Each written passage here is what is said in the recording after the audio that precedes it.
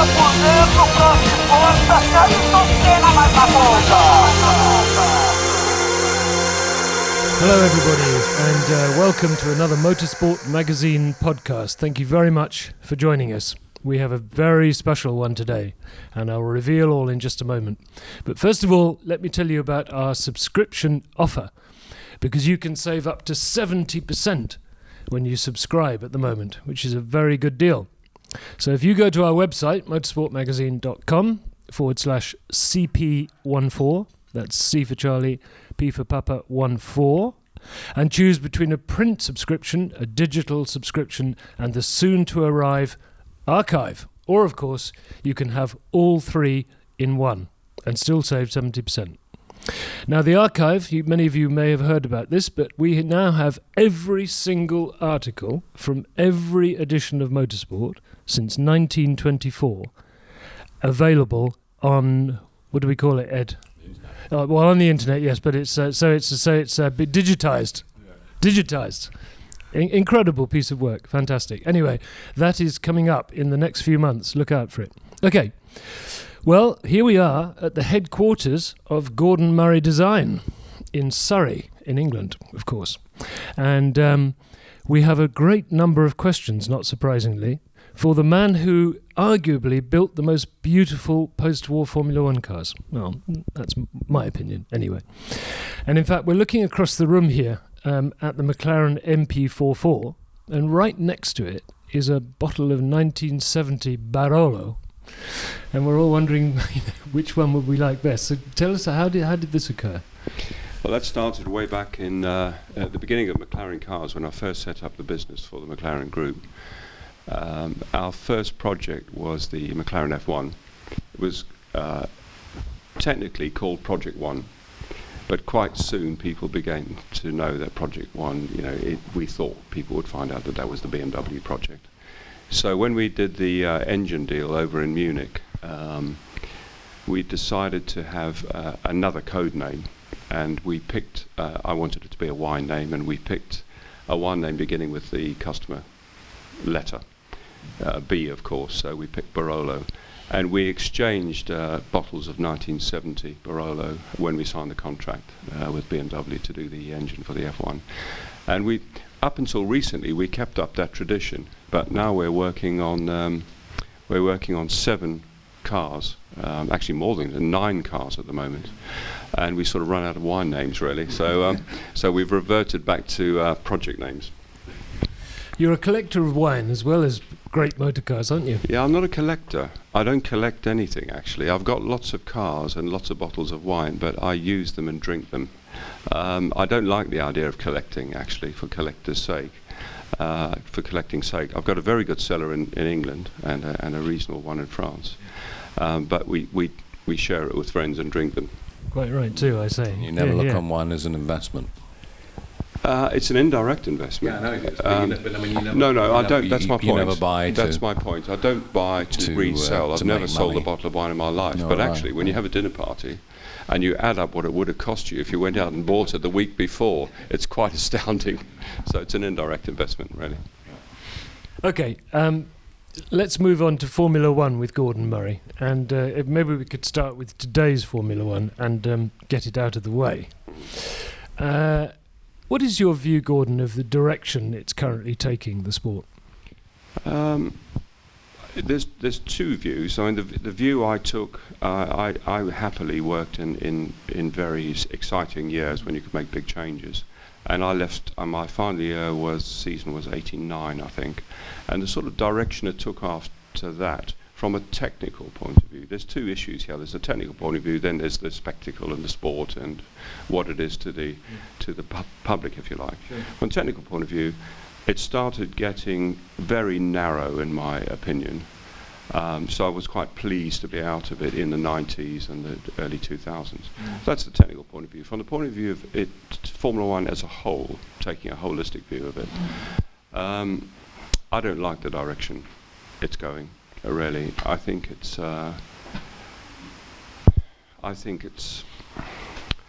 quite false in a couple of areas, and I can understand absolutely the reasoning behind trying to bring overtaking back in. Unfortunately, there were much more simple ways of reintroducing overtaking, which had a technical background and not an artificial background. I do see the reasoning for that. I think the current direction, trying to make it green, whatever that means in Formula One, is a load of rubbish. It really is. I mean, the one thing Bernie's always got right and still has right is that, you know, Formula One is a spectator sport. It's a spectacle. It's a drivers' championship, you know, and Formula One is green by its nature. If you've got a whole bunch of people spending a fantastic amount of money trying to get the last gram of fuel to do the best amount of work, that's green. That technology is green in itself. And if you look at how engines in particular have gone in the last 2 decades, maybe even 3, you know, changing over to everybody's using twin cam, 4 valves per cylinder, friction reduction, low friction coatings now coming in and stuff like that. That's going towards a green formula. You don't have to start putting in engine formulas that are closer to road cars and numbers of cylinders. That's not Formula One for me. That's not the green direction they should be going, in my opinion. Gordon, could I just ask, if it were up to you, if you had a clean sheet of paper and you're at Gordon Murray's Formula One rules, without running to 800 pages here and now, I mean, what would you like to see? Well, if you read Motorsport, I know. Yeah, I know. I did that. I know you did. I was asked to do that, and I did a very crude drawing, showing what I could do. But to be fair to your question, that wasn't answering that whole question, but it was trying to address the issues we have in Formula One, and a lot of those are practical issues. It being a spectator sport. If you look, I'll answer your question in a minute, but if you look back at that, what I said in that magazine, I mean, things like, just take one thing I said, for example, the high noses were quite obviously ridiculous from a load path and a crash point of view, and from having the cars attractive point of view as well. And if you lower the noses, everybody's in the same boat, you know. The other one, that was a practical issue, was the front wing. I mean, having massive front wings right out to the outside of the car, the number of races that get... I've actually turned a Formula One program off a couple of times because, you know, somebody knocks the front wing, there's carbon all over the track, and the safety car comes out, you know, and it's cobblers, really. I mean, all you need is a decent-sized front wing, and you were trying to reduce downforce anyway. So I think I covered a lot of it in that article, but... a lot of that was sort of more practical issues, trying to get it back on. If you're saying, I think you're saying, a clean sheet of paper, you know, what would the regulations be? I would take everything I did in that Motorsport article as a starting point. That is the size of the car, the width of the rim, the reduction in the rims, harder compounds, longer overtaking areas, all that sort of stuff. Reducing the balance issue you have coming out of a high-speed corner behind another car by reducing the downforce at the extremities, giving the designers a lot more freedom back with the center of the car to make central downforce near the center of pressure. I explained all that in that article. The tricky one is engines, I think. And what we've got now, I think one of the things they have got right is I might have gone over the top now, but one of the things they have got right is the making engines and gearboxes more reliable, because again, that gives us, you know, a fairer drivers' championship and competition through the world. But it's a fine line between having a one engine and one gearbox formula, and then the sport's not technical anymore and doesn't offer people the opportunity to make advances technically. So the one thing I would have to think long and hard about would be the engine and transmission part of that formula. But I think the rest of the car, I stick by absolutely what I wrote in that article. If you go back and have a look at that, you know. Gordon, given your F1 cars always had a reputation for looking good, what were your first thoughts when you saw this year's new breed? Well, firstly, you have to, whatever the regulations are, firstly you have to look at the fundamentals. I'm in quite a unique position, really, I think, is I've styled all my cars. I started school studying art, and changed to, thank God, to technical drawing, because I think I'd been a rubbish artist and I wouldn't have had all the fun I've had. And therefore I've kept sort of a reasonable aesthetics with me, so I still style a lot of the cars we do now, and I work with a team of people, but I still do a lot of the styling myself. So I think I had a sort of a head start, and before wind tunnels, a lot of it was just using experience and gut feel for how the wind was going to go over the car. So there was a lot of freedom to make cars look better. And then even when we used wind tunnels, there were certain elements of the motor car that really didn't make too much difference. And in a lot of cases, you know, what looks good is good. You know, everybody always puts forward Concorde, don't they? So, you know, the shape of a nose and the shape of a windscreen to chuck a bubble of air over the driver's head is going to look pretty good, usually. Now the problem is we're in a period in Formula One where aerodynamics are probably 70%, 80% of the performance envelope. Particularly now we've got sort of equal engines and, you know, ECUs and all the rest of it. And the work involved in the aerodynamics from an aesthetic point of view is largely driven by massive amount of detail. And the overall concept of the motor car sometimes gets lost because of the detail. And I think another one of my rules, sorry to keep harping back to the magazine article, but another one of the rules was to ban anything sticking up off the skin by more than a couple of millimeters. So the designers would have to concentrate on a fundamental aerodynamic shape again, rather than detailed tuning of the air to go into an intake or out of an exit or whatever. And I think the cars would naturally look prettier and better proportioned. The other thing, of course, that is really stymied design now is the fact that the regulations place all the major masses in exactly the same place on all the cars, where the driver sits, where the fuel tank is, the size of the engine, the size of the gearbox, which dictates the wheelbase, and then you're stuck. So the added complexity to cars, the reason why cars don't look very good, is exactly that, because they all look quite similar. You know, I've said for years now, if you painted all the Formula One cars on the grid white and got an enthusiast in a room and gave them 30 seconds, you know, you wouldn't get to. And also in the V80 era, they all sounded exactly the same as well. Yeah, that's right, yeah. Gordon, can we, because we haven't got very much time, we're going to have to jump around a bit. And what was the moment when you decided you'd had enough of Formula One racing and it was time to do something completely different? What was the process of that? I think there's no simple answer to that, because it was multiple factors, I'd say. The main reason was, stupidly, and it wasn't all to do with the small budget we had at Brabham, stupidly, I wanted to do everything myself in the team.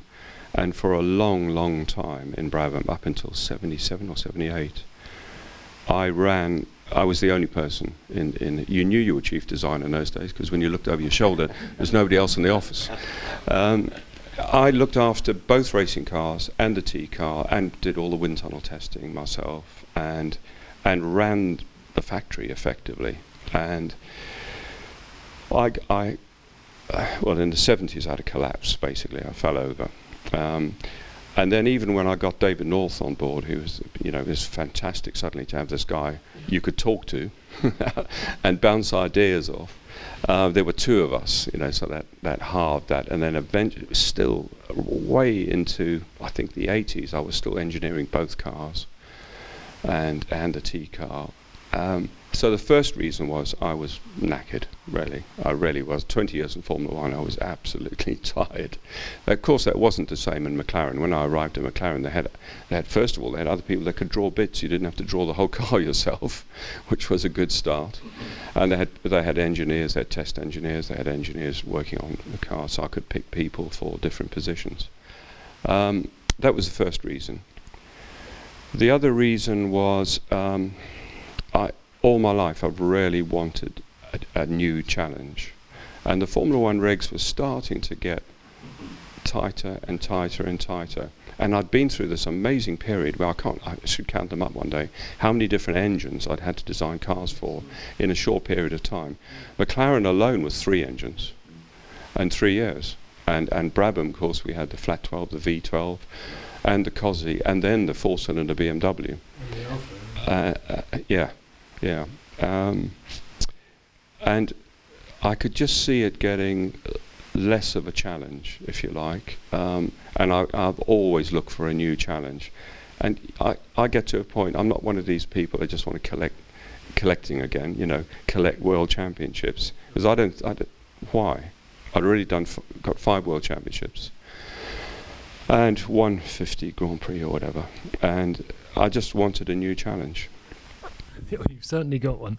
Can you... Sorry, Nigel, go on.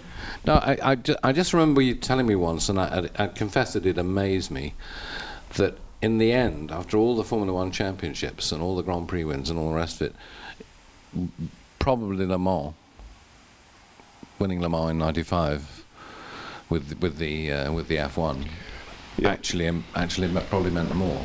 It did, actually. I mean, you get asked so many times, what was your best bit in Formula One? Was it winning a first race? I mean, at the time, absolutely.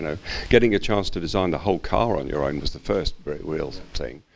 And then winning your first race and then your first championship. But it's true. When I look back, I think still winning Le Mans, people have no idea how difficult it is to win that race. It looks like Audi just win it every year and it's easy. Even if you've done it that many times, it's not easy. It's a Grand Prix season in 24 hours, And yes, it's not quite at the pace it is, but it's just so unpredictable. It's not just designing a good car, it's the way that car is able to be serviced and repaired and get back out there again, and the strategy. I loved the strategy in Formula One. I loved it almost as much as the design. I loved, when we invented pit stops. I mean, that was just phenomenal. I loved all that. Yeah. And was it the fact that it was a car you designed for the road as well? Yeah, I mean, I didn't answer the question properly. It was winning Le Mans because that's difficult. But it was a lot of personal things too, and that was one. This is honestly a road car. I should have driven it there and driven it home. It should have. That really should have. It's easy to say that in hindsight, but that was a big factor. And the other thing too, there's very few Formula One designers that have won Le Mans. Probably Mauro Fugeri. I'm not sure, actually. I'm not sure. I mean, I'm trying to think. Ferrari's last one was 65. Yes, I was going to say maybe sort of. Not many, no. Maybe 63. I'm not much of a historian, but I was trying to think the other day, and that meant a lot actually to stay in Formula One for 20 years, win in Formula One, come out of Formula One, and the first thing you pick the hardest race, and you win. And of course, we did 3 world championships as well. Cool. Yeah, or 2 world championships and 2 national championships. I beg your pardon. Yeah. But I mean, the other thing is about Le Mans. If memory serves, am I doing him an injustice, or was Ron not terribly interested in it? Because I just have a memory, and I might be completely wrong, that he sort of flew out very late. Ron. To be fair, Ron wasn't terribly involved in Le Mans. He got involved in doing the deals for the sponsorship deals, and particularly I think the Ueno Clinic one. But the lead up to Le Mans was it must be the cheapest Le Mans win in history. My total budget to make not to go to Le Mans, to make the GTR from the road car was 750 grand for everything, tooling, wind tunnel testing, the lot. And then we did one 24-hour test at Ricard, and I think the guy that won Le Mans came with $250,000 sponsorship. So that must be, And you didn't. How much? You can't have got much time in the tunnel either, presumably. I had 1 day. 1 day. Yeah. So I did the kit. I knew roughly. I knew exactly what the regulations let you do. I knew roughly the size of the rear wing, and I had a pretty good idea what we'd have to do on the nose to balance that amount of downforce. But I had literally I think it was a 9-hour session, and that was it.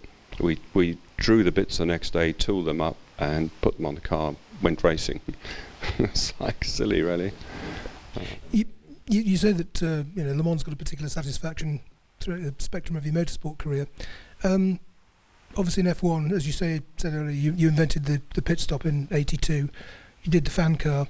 You know, the various other little tricksy bits. Which of those was most satisfying? Or gave you the most pleasure? Good question. Some of the little things were satisfying. You know, it looking back. One of the greatest things, which probably no one even knows about, was the first what is now known as a race rear end, with the BT52.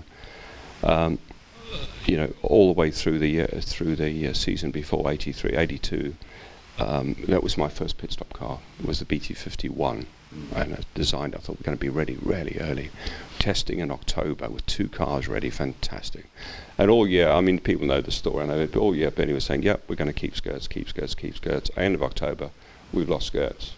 So I had 3 months to do a completely new motor car with no skirts.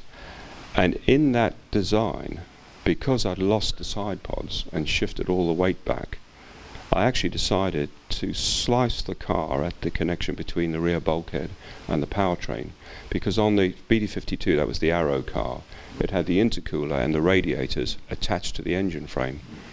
And the mechanics were always there until 3 or 4 in the morning, and changing gear ratios and rebuilding stuff and changing drive shaft grease and all sorts of things.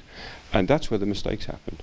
You know, quite often you'd have a failure because the guys were there at 2 o'clock in the morning and absolutely finished, you know. So I made a race rear end. We took 3 rear ends that had already been put on a plate in the workshop and all the wheel alignment done and everything. So at the end of practice, we unbolted the other rear end, put the right ratios in, bolted it on, fired it up, checked for leaks, and we went home at 5 o'clock. And all the other teams are going, why are they going home? And it's things like that. It's the big, sure, the fan car and hydraulic suspension and blah, blah, blah. But it's those things the little things that made a big difference to the car being reliable and finishing races and winning races. You know. I don't think we can get away with just dismissing the fan car as in a sentence. No. I mean, were you? I mean, at the time, were you surprised that you actually got into any Grand Prix at all? Yes, because it was a lot of work. It was a massive amount of work.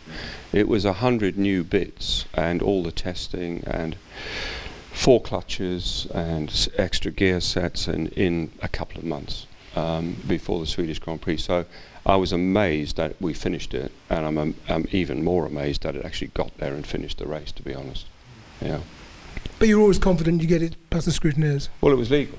It still is. The Article 3.7. I've got the letter from the CSI. I've got the letter from them. They sealed the truck, and it's been printed so many times. The car was banned. It was never banned. No, it was withdrawn voluntarily. It was withdrawn by us. Yeah.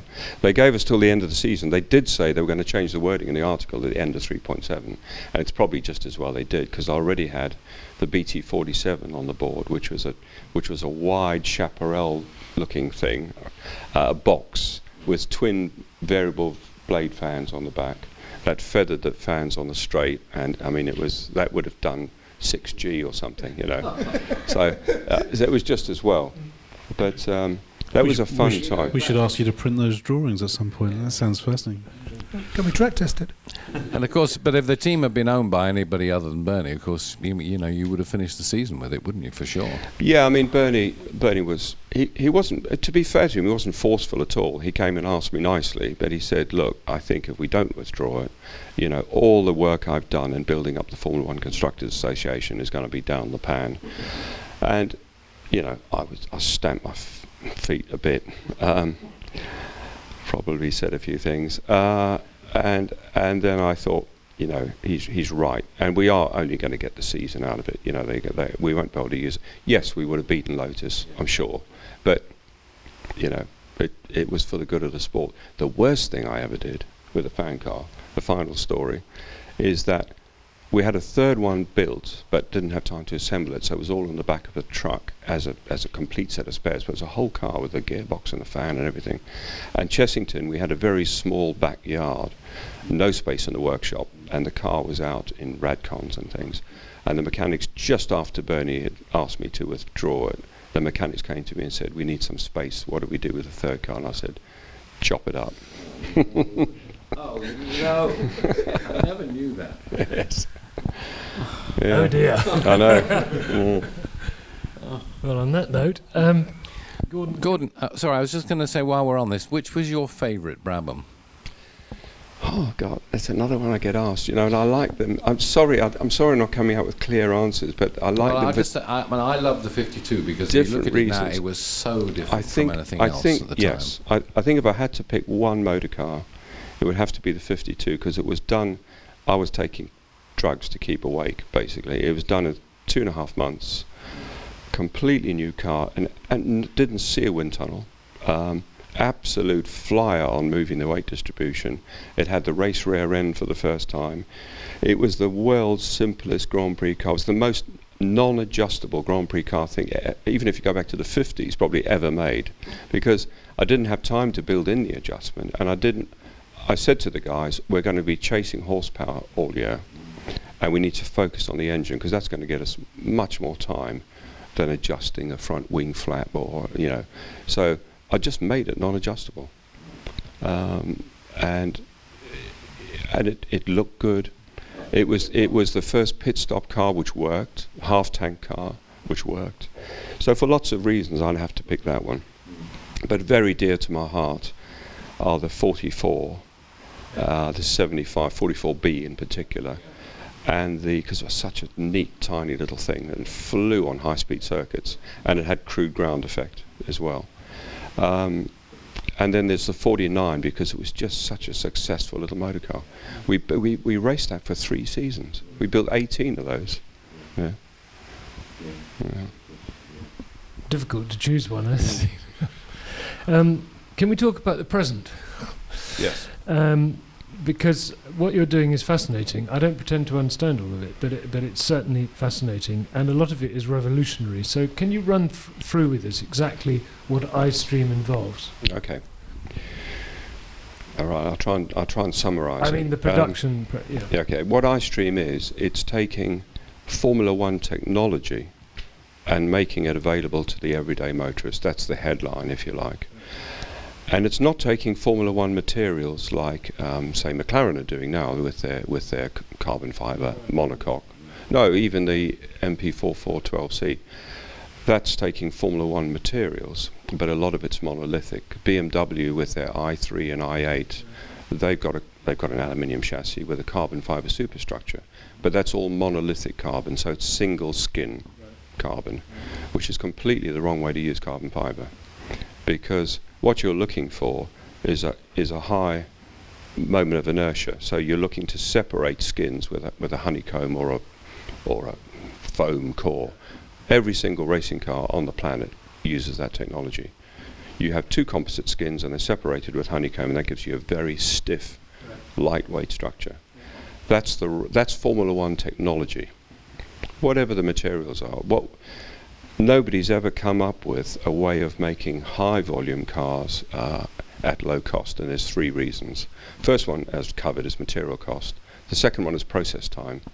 Even these days with pressed pre-preg and stuff, it's minutes or hours to make a panel, and the average sort of takt time when you're making a car, anything longer than 120 seconds, it's not going to cut the cake, basically.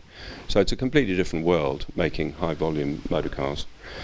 And the third one, and by far the hardest one to solve, is attaching all the point loads. So typically a motor car has 140 point loads on it, so that's suspension, engine, clutch pedal, steering column, seat belts, engine mountings, all that sort of stuff. To try and attach those into a composite honeycomb structure, you have to put in a load spreader every single time.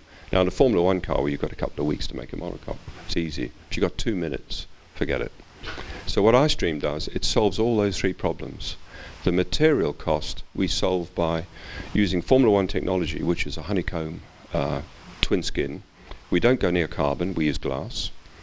The matrix, or the resin system, isn't epoxy, which is hugely expensive and hard to cure. It's polyurethane. And the core material, instead of being aluminium or Nomex, is recycled paper, honeycomb. So a typical monocoque panel costs about 20 euros. And the cycle time is 100 seconds. So that's the breakthrough that allows us to go high volume. And then the final one, which is fixing the point loads, rather than try and fix the point loads into the honeycomb composite, we make a very simple steel frame, not a space frame, just a mild steel frame that joins the dots and picks all the points up. So that carries the load. On its own, it's useless. But by the time you've bonded the monocoque to it, you've got an extremely light, strong structure that takes no longer than 2 minutes at any station. And that is absolutely the same time scale as it takes to make a steel car, stamped steel car, with only 15% of the investment. Lighter, stronger, stiffer, more durable. It's a revolution, isn't it? It is. It is. Because we've made cars the same way for just over 100 years now. It's about time we had a shift. Did all this come to you in the bath or something? I mean, I started this in 93. And I started it in 93 by... I've always liked small cars, and I wondered why manufacturers didn't make more small cars. And when you do the sums, it's pretty easy, because you don't make any money making small cars, because the investment in the tooling and development for a small car and a medium or large size car is not very different. But the contribution from profit a large car makes is enormous. So people don't make small cars. And we knew that, lightweight was probably going to be the last frontier in road cars. We've picked all the low-hanging fruit with engines and fuels and things, and now it's the law of diminishing returns, isn't it? As you get another 2% from your internal combustion engine, it just costs more and more and more. And the last big frontier is lightweighting, and not piddling about with, a bumper that's 2 kilos lighter, or a big change, a step change. And the investors in our company saw exactly that as the next frontier, and that's why they've invested in it. What seems a shame to me is that you're not producing a Gordon Murray car for the road that is, the car that we should all have. Because it seems to me that, this is enormously clever, but you're now in the process of construction, not in the business of building cars. No, we're not manufacturing, we're licensing the technology. But you have to watch it. I said earlier we're working on 9 cars.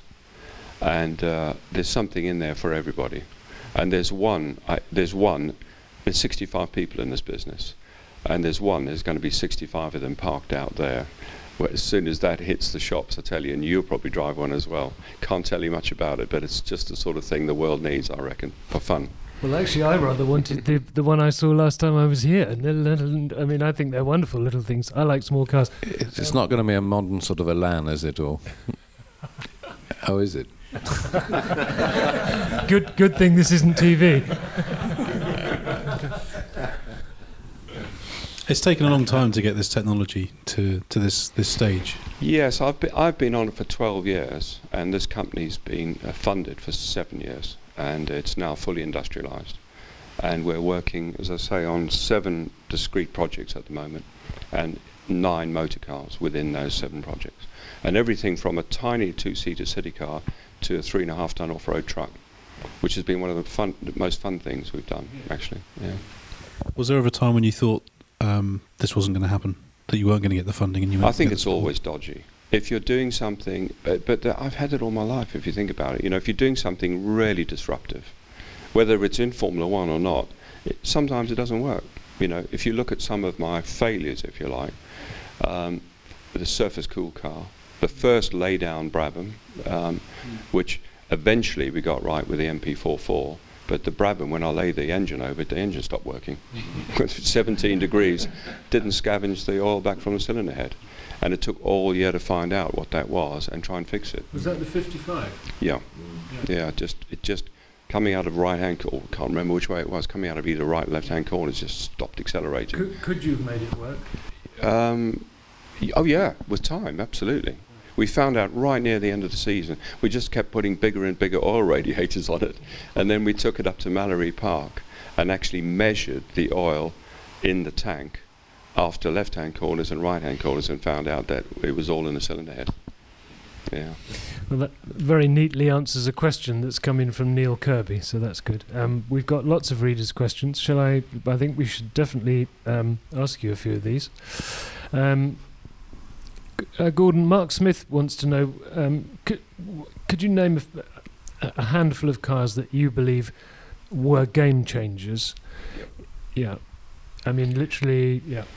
I've done that in my own head several times, and I can't go back to the really early days because I'm not that interested in what I call horseless carriages.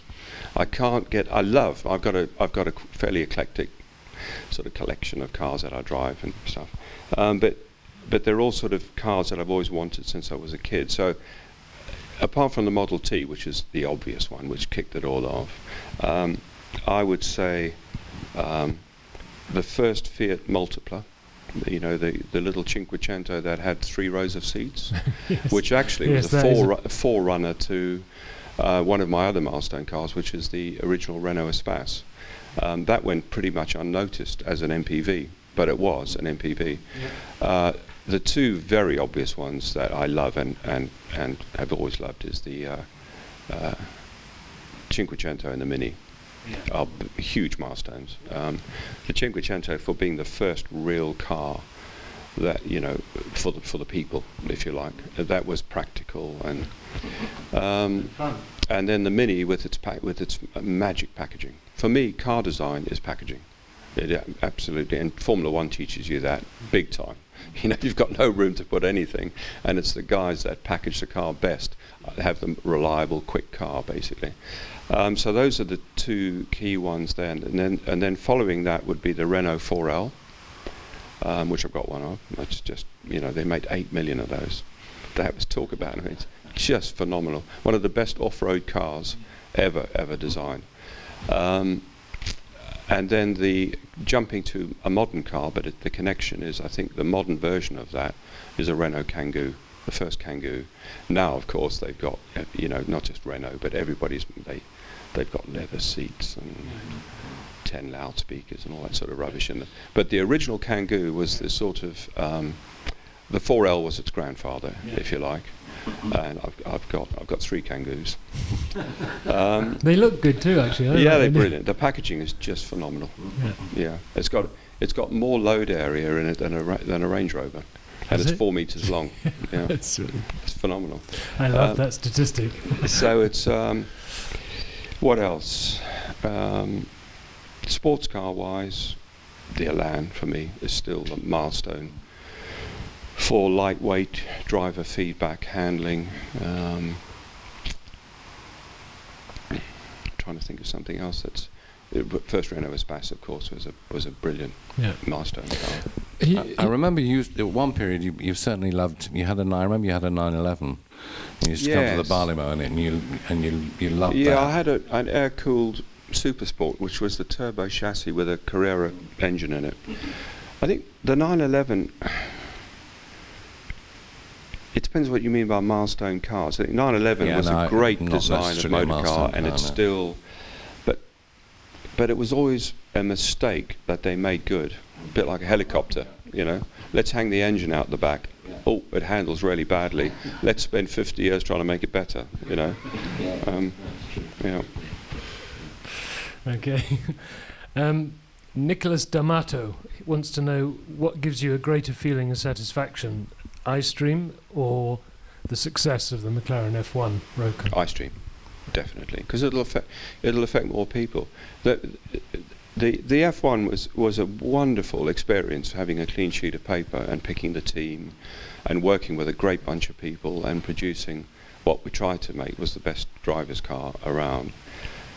But I mean, all it can do is sort of point the way for people, but it doesn't really affect a few wealthy guys who get to drive it, you know.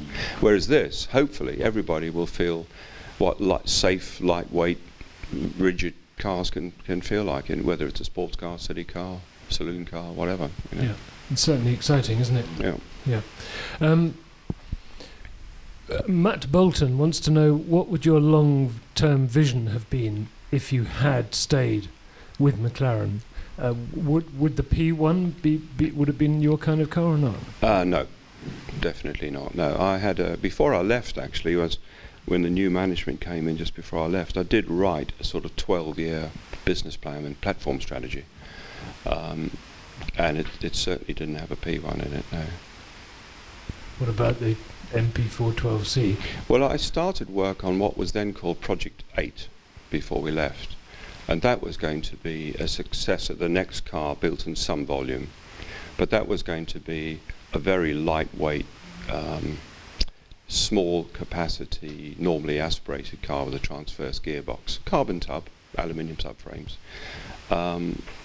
And I think the MP412 sort of all happened after I left. So it's got very little in common with what Project 8 was. Yeah. I mean, do you actually see any point at all in building these cars? Because I don't. I think I do. I think if they, it depends which cars you're talking about. You're talking about P1s? Or yeah, I'm talking about hybrids. 900,000 pounds. No, I don't. Firstly, I can't get excited about any sports car that weighs 1.5 tons. I can't. For me, I just can't. And it doesn't matter who makes it, When the Bugatti Veyron came out, I just thought, just 2 ton. So I drove one. I drove one with Top Gear down in Sicily, and on the track around Enna, and on the road. And funny enough, it was the other way around. I thought the track would be horrific, and the road would be really exciting, and it was completely the other way around. The track, having 1,000 horsepower under your foot, even with a heavy car, was great fun, jumping chicanes and things. But the road was with the turbo lag was just dreadful. I don't see. I just can't get excited about heavy sports cars of any description. And then if you start layering in batteries and complex systems and stuff, and losing the noise and the feel and stuff, I'm a bit old-fashioned like that, perhaps, but I don't see the point really. So where are we going with the motor car, apart from iStream and greater economy? Are we going to stay with the combustion engine for the foreseeable future? I think the combustion engine is around for a long, long time. Yeah. With a mix of other things, what we need to make pure EV, anything outside a tiny city car, to make pure EVs worthwhile and affordable now, is second, third generation batteries. For the current level of batteries, you're talking about 50% of the retail price being a battery, which is not viable really. And there aren't enough places to charge it, but I guess... Oh, well, the infrastructure will follow very quickly. I don't think that's a fundamental issue. Okay. Do you think you're finished with motorsport, Gordon? Not at all. Not at all. I know my technical director here is champing at the bit. Once we've all promised ourselves that once we've got the licenses and the license royalties coming in, that we'll re-look at our lives. I've got one more supercar left in me, for example. So, yeah. Really? And what sort of motorsport would float your boat? I'd like to go. I love sports car racing. It's silly for somebody after 20 years in Formula 1, but I started racing sports cars. This thing behind us here, and I'd love sports car racing. So I'd like to get back into. I'd like to do Le Mans again, actually. I mean, the modern P1 rules are quite exciting, and soon we're getting more manufacturers coming in, so it's starting to heat up, isn't it? Yeah. No, I haven't ruled out motorsport. I must say, when I was driving here today, I was sort of thinking G. Murray and modern Formula 1, and I never could see that as a mix at all, because there really isn't any room for a free spirit anymore, it seems to me. And I mean, just a couple of things that came back to me on the way. One, I remember the first year we were in Vegas. Remember that? And you just, as far as I remember, took to your room, didn't you, and drew the curtains. That was Vegas, yeah. I locked myself in my room for 2 days. That's right. But that wasn't Formula 1, that was Vegas. Yes, I know that. I know that. Yeah, it was just the most horrific place I've been in my life. Especially in daylight. Yeah. And the other thing that came back to me was that Harama in '81, there you were. I mean, you were the technical director of a front-running team, and you simply left the pits for the race, and you walked around. I think didn't you walk around the whole circuit over the course of the race? Yeah. Because I remember you saying that night, because it was when Gilles had the gaggle behind him, and you said that is the best drive I've ever seen by anyone. Yep. You learn a lot about, in those days with no telemetry. Yeah. The only way to actually analyse a car on the track was to actually go, or driving style, was to actually go and have a lock. I walked around Monaco a couple of times too, and I had my dear friend David Phipps, a photographer. I've got big packets of pictures from him. I used to set him up on a corner at ground level and photograph all the cars in exactly the same place to look at camber change and tyre roll off, stuff like that. Amazing. But it's just the very idea of a technical director feeling free to absent himself from the pits for the duration of a Grand Prix. I've always been lucky to have a good team of people around me. One of the things I think I'd hate in Formula One these days is it must be very difficult to pat yourself on the back and say it's your car when you've got 600 people to manage. We knew it was our car in those days because, just had one or two of us. Yeah. Who was the most rewarding? You've worked with some pretty good drivers. Who was the most rewarding to work with? Again, I always sound like I'm avoiding the question, but for different reasons. I think if you take an overview, it was probably Ayrton, I think. But I had a much... No, that's wrong, actually. Most rewarding in its full thing, I think Piquet, because we were mates.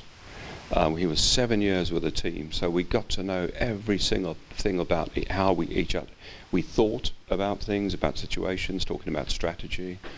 So I would have to say Piquet for all those reasons. If you're talking about, somebody really focused and having instant success, and talking through strategy, it was Ayrton, I think, yeah. There's a question here, Gordon, from somebody called Federico Pinheiro de Mello. We have a global audience, obviously. He wants to know who the most fun driver you worked with was. Would that again be That'd be Piquet. Oh, absolutely. Just checking. Okay, yeah. Okay. We did have some fun. Yeah. This comes from Malcolm McLeod. He wants to know whether Ron Dennis ever placed any sanctions on what you could discuss at, say, an Ian Young lunch in the pub or at any other function. No, never. Really? Interesting. Did he know about them? I mean, I was Probably usually not. there at those Ian Young lunches, and I remember them, and they weren't Ron affairs at all. No. Actually, can I just ask you? This is a bit left field, but looking at McLaren last year in Formula One, were you surprised at how, knowing what you know about the place, how badly wrong it went? Not just talking about McLaren specifically, but teams. You go through cycles, whether you like it or not. Yeah. And I think the one thing that's become imperative, it's always been important within a team, is communication. And at its basic level, from its basic level right up to a very technical level, is communication. And you need to have a certain culture in a team to have good communication. And when I saw Red Bull formulated, I thought, well, they've got a couple of years to go. And then when I got to meet the guys, and I got to know Christian a bit better, and of course I know Adrian, I could just, and the way that all the top Red Bull guys sort of just looked at the team, and I could just see that gelling, and having bundles of that stuff that you need from a communication point of view.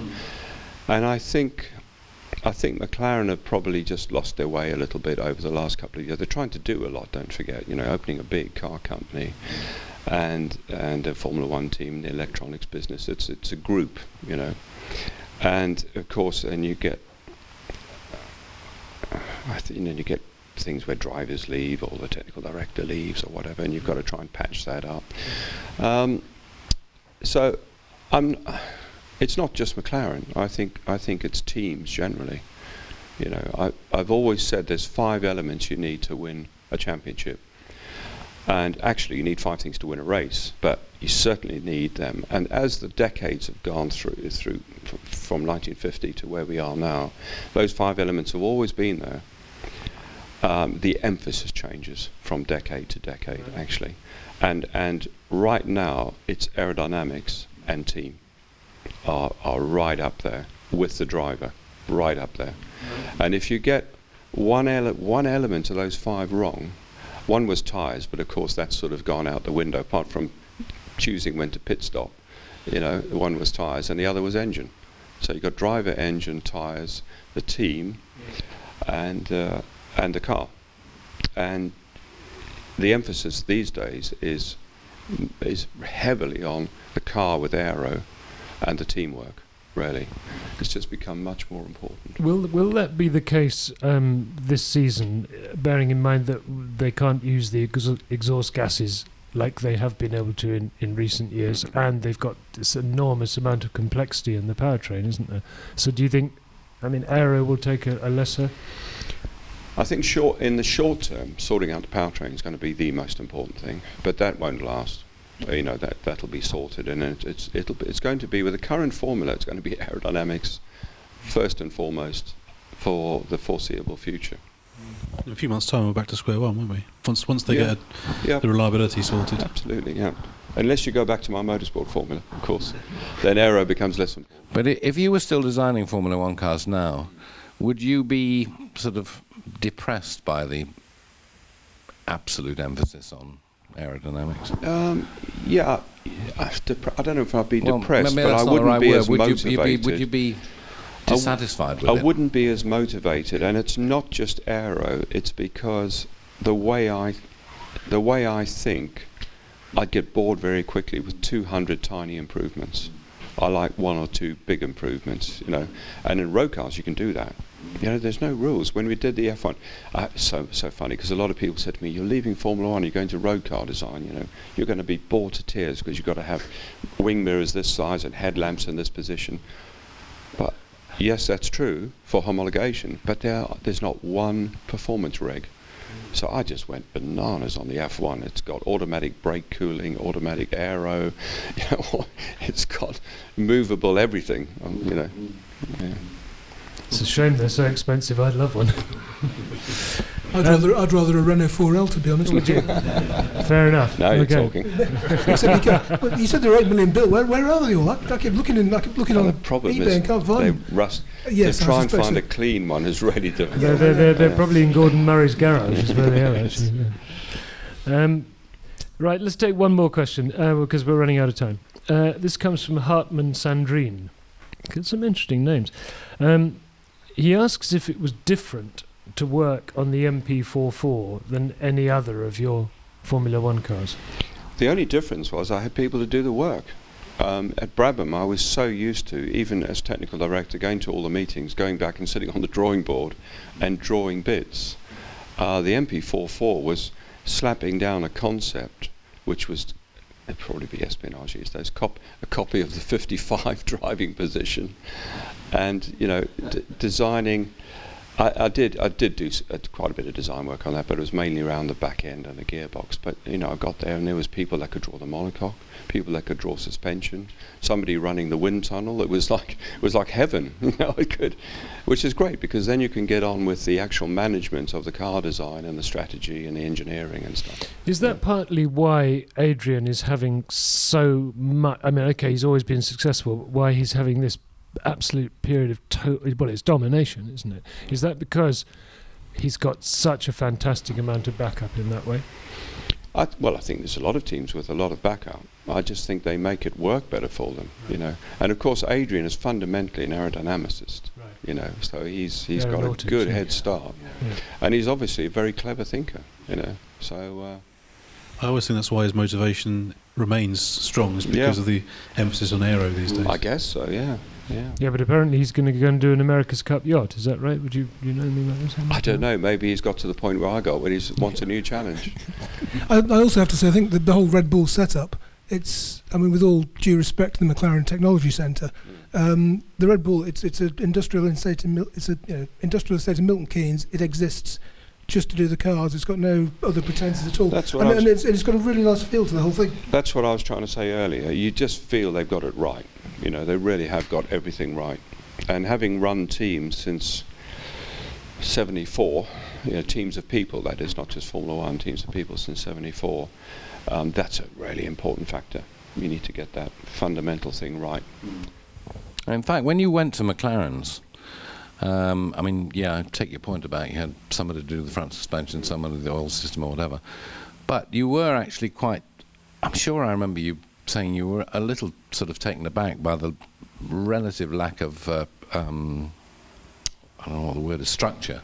I guess, that was, that's again my point. The organisation, when we were sitting in McLaren with our minuscule budget, sorry Bernie, but we were looking out the window and looking at Ferrari and McLaren and even Williams and thinking, wow, wouldn't it be great to have that budget, because I'm sure they've got better systems than us, better control, better lifing systems for the parts and all that stuff. And I arrived at McLaren and they had nothing.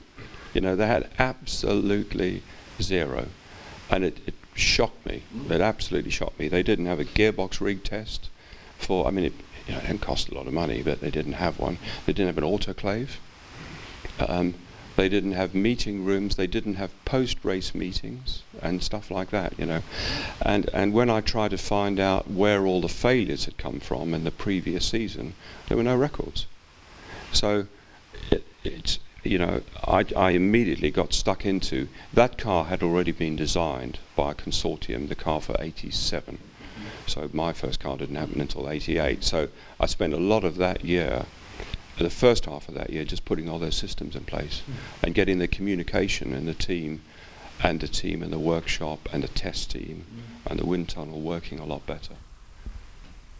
Can we finish? Let's go. Anybody pressing?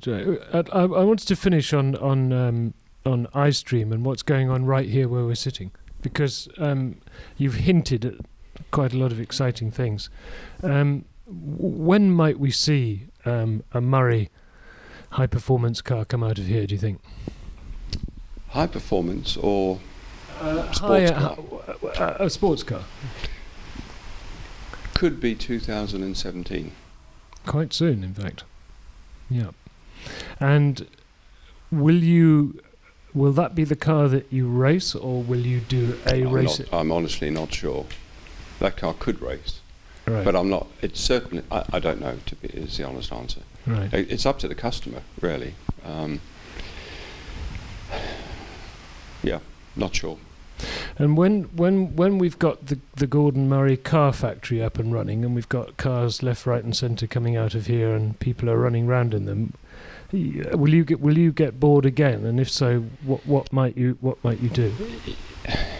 Well, firstly, when you say the Gordon Murray car factory, we're never going to be a manufacturer ourselves. Okay. We're licensing the technology, but we're working with the customer on designing, prototyping, right up to production, and beyond production if they need help. But we'll never make anything. Right. The only thing we may ever make in this company would be a few racing cars, or 100 or so supercars. Right. But I don't consider that manufacturing. That's fun.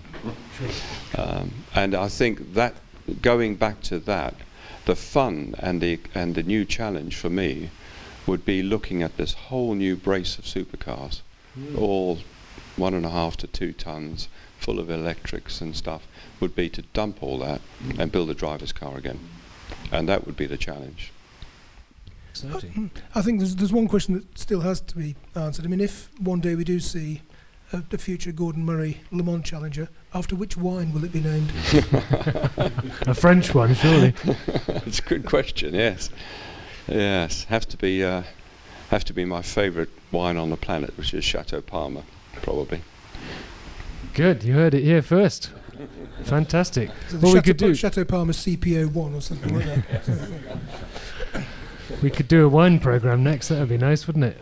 Okay. I just hope it doesn't mean it's tied to a Peugeot engine. That's okay. Actually, I did want to. This is the last one. How much longer is Bernie going to run Formula One? You know the guy well. I mean, what's your gut? As long as he's able, I think, is the answer. He's. I can't see him getting tired of that. It's his whole life, isn't it? Really. Sure. I don't know how much longer the old boy can go on for, but he hasn't done a bad job so far, I suppose. Well, that's a matter of opinion, I guess, isn't it? Anyway, no. Well, you weren't there when Formula One was on its knees. I can't speak for the period after I left, but certainly I watched Bernie pick Formula One out of the dirt, really. I mean, apart from a few sponsors like Yardley and Goodyear giving you a few £100 a year, Formula One was really on its knees in 1970. Actually, people do tend to forget that, don't they? I entirely agree with you, but on the other hand, now we've got to a point of double points at the last race, which as I say, I can't really speak. I can't really speak about the current stuff, but well, I mean, it's got so complicated now, and so I think unnecessarily complex. Yeah. But hasn't life got a bit that way as well, then? Yeah. Maybe we don't want to go down this road. Okay. Thank you very much. Fantastic. Gordon Murray, thank you. Well, that's goodbye from us, really.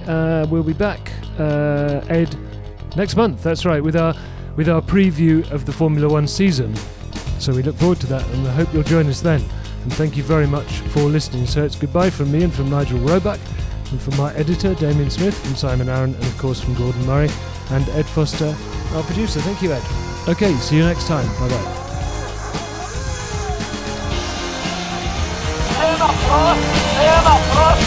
Cena por dentro, França, força, que aí não tem mais a volta.